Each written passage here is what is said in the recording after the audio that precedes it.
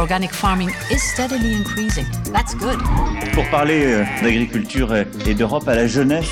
Der Klimawandel erfasst immer weitere Teile der Welt. Farmers help us bring nature back and preserve biodiversity.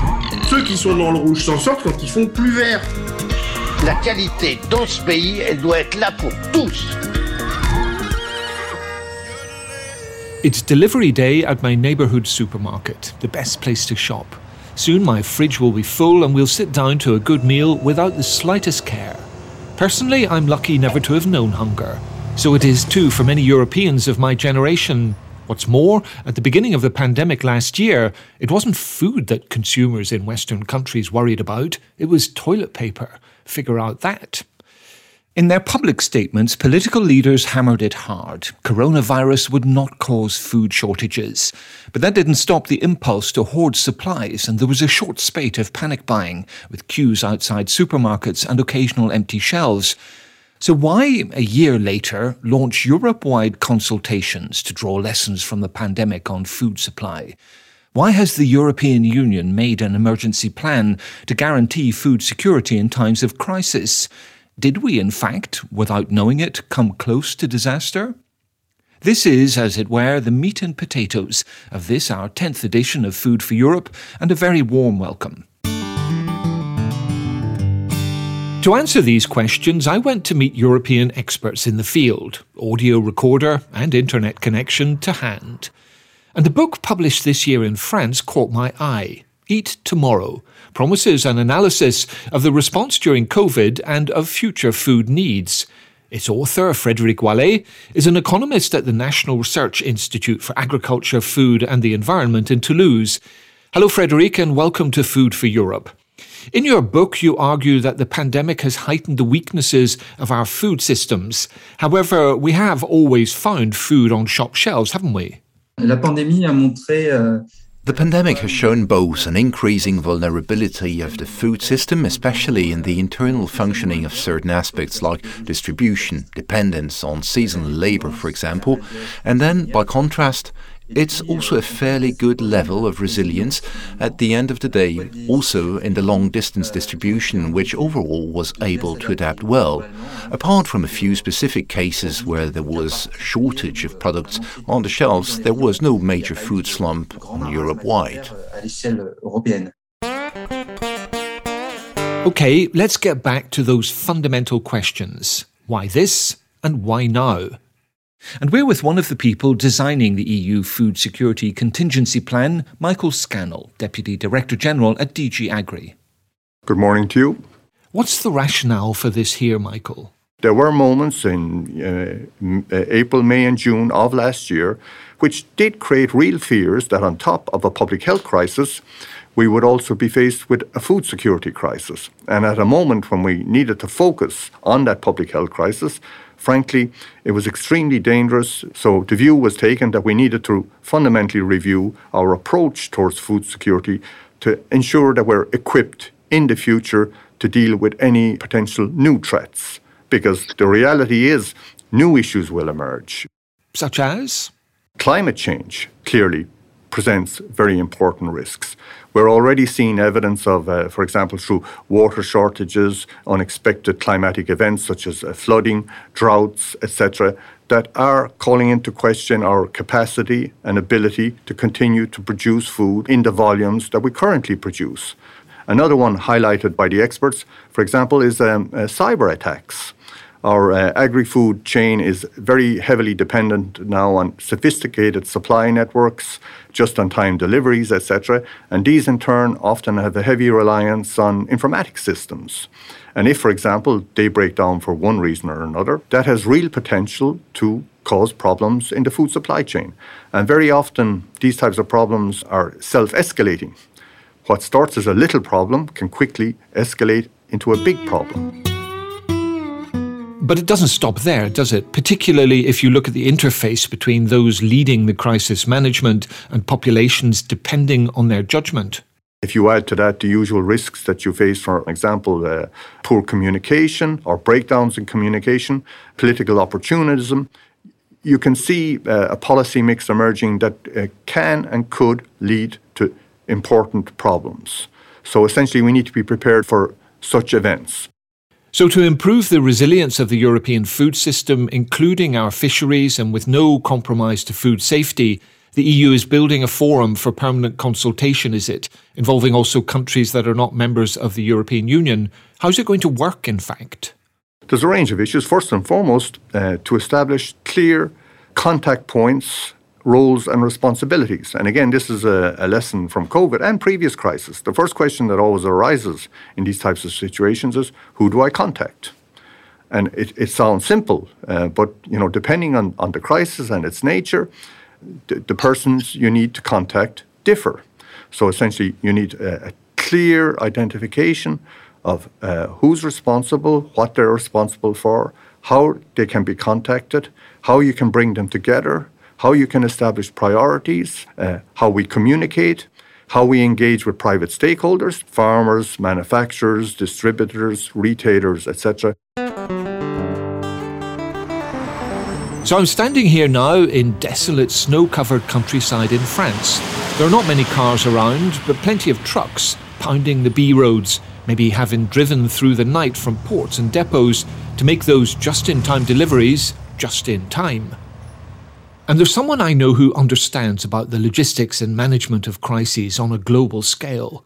David Horobin, you're head of crisis management at the Geneva Centre for Security Policy in Switzerland, and you were also part of the panel of experts that Michael Scannell just referred to on the Food Security Contingency Plan. Look at the Asian tsunami in 2004, which I was heavily involved with. There was no fuel. No matter what you put on the ground, if you don't have fuel for vehicles, for generators, for helicopters, for aircrafts, then you're really hampered. Logistics is really key. Lean logistics creates a fragility. It's very good for getting the costs low, but I would argue that it's not necessarily a good having a resilient system. Give us your key takeaway from the European pandemic response, please. COVID has certain characteristics. The next thing that's going to come along and hit us will be different and will have different characteristics. When we talk about, building the resilience, there are skills that can be learned. I think that often the decision makers, the senior leadership, need also to recognize that they don't know everything. One of the best ways that we found of trying to enhance that resilience at the individual team and organizational level is by practicing together. By practicing together, you can identify gaps and systems and protocols that you have missing or that need to be improved. But critically, it improves trust.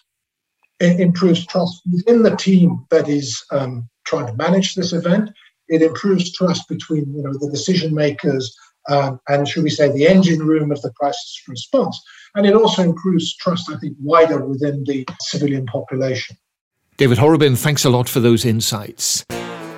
Right, now I'm in dairy and beef farming territory. It's the Auvergne region of the Massif Central. Me and one of its famous tan-coloured Salaire breed of bulls are eyeballing one another, suspiciously. Probably he's thinking of food. I hope he's thinking of food. Have you ever wondered just how complex it is to feed such a 400 to 500 kilogram brute, and to keep the animal feed rolling during a crisis? Alexander Doering knows. Alexander, you're the Secretary-General of FIFAC, the European Feed Manufacturers Federation. You're speaking for the feeders of the animals that feed us, which is an often overlooked but vital part of the food chain. We see ourselves as FIFAC a bit like a radar station. We can see a storm coming, and we hope, by increasing the transmission, the speed of transmission of such information, we have a better chance now of finding the right mitigation measures, now of preventing a real food security challenge. Right now, the experience has been, for our part, that most of the crisis management has been done on an ad hoc basis. The pandemic just came up, and then, how can we ensure food security? But we're really walking on thin ice here. We strongly recommend the setting up of a permanent crisis response mechanism. So how do you thicken that thin ice so suppliers, producers and consumers don't fall through?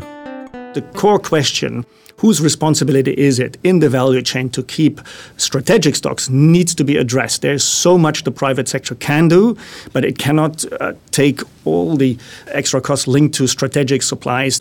We believe there has to be a new balance, a new equilibrium has to be found between public authorities' responsibility.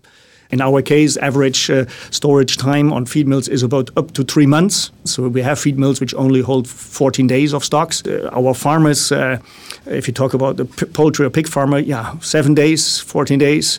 That's not a lot. No? So if you're faced with a bigger supply chain crisis, again, there are vulnerabilities, and that's something that needs to be analyzed to see in which way additional buffer can be built in the system to increase further our resilience. Thanks a lot, Alexander. However, let's not forget there are alternative viewpoints, championed by the likes of Morgan Audi, a small-scale vegetable producer in the Brittany region of France, and senior member of Via Campesina, an international body of peasant organizations and small and medium-scale producers. If we want to rebuild food sovereignty, we need to have strong support for diversified autonomous agriculture throughout the European Union. So what, in your view, is the model that actually works? Most of the farms in Central Europe, but also in Southern Europe, are of less than 10 hectares. And these farms are very productive. All these farms do sell their production to the local consumers and take an enormous part in the food security of Europe. On the contrary, industrial agriculture, which is taking more and more land, which is taking more and more water, is not producing so much food. So in terms of ensuring food security, agroecology, peasant-based agroecology with many farmers, it is the key. Thanks very much, Morgan Audi. So to Michael Scannell again, a Deputy Director General at DG Agri, on the point that Morgan raises about a switch to less intensive, more sustainable farming.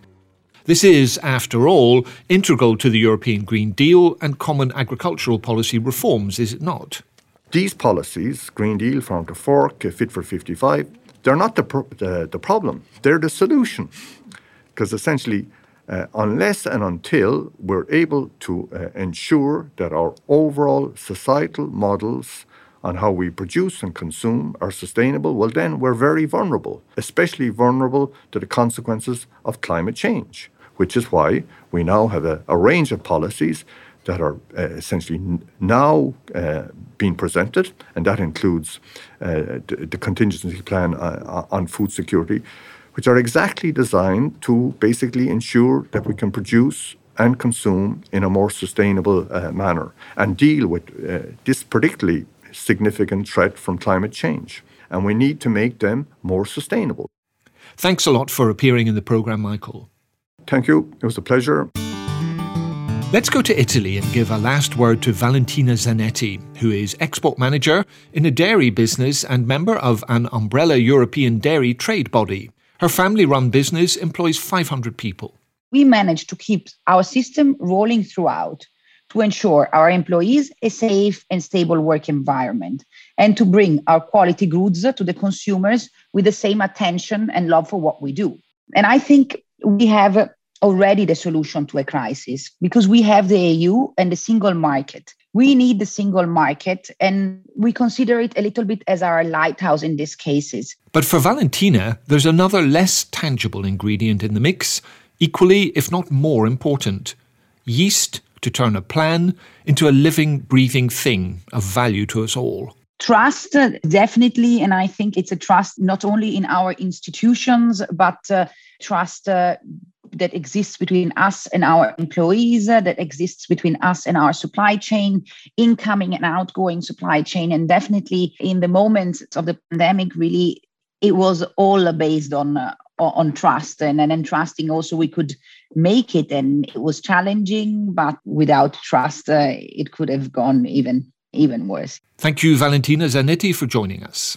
Thank you. And thank you for the invitation or for having me here today. At the end of all these discussions, it's clear the pandemic has highlighted vulnerabilities in our food system, but also its resilience and its capacity to adapt in times of crisis. In the face of the unforeseen, there's no ready-made solution, of course, But there is a willingness to put in place the necessary thinking and tools for a rapid reaction. This is precisely what the emergency plan adopted by the European Commission is aiming to do. Thank you to all our guests for their contribution to this podcast. The next edition of Food for Europe will be our last of the year. Perfect opportunity to tell you about the holiday season and the food coming with it. Until then, from all of us on the Food for Europe team, take care and goodbye. Organic farming is steadily increasing. That's good. Pour parler d'agriculture et d'Europe à la jeunesse. Der Klimawandel erfasst immer weitere Teile der Welt. Farmers help us bring nature back and preserve biodiversity. Ceux qui sont dans le rouge s'en sortent quand ils font plus vert. La qualité dans ce pays, elle doit être là pour tous.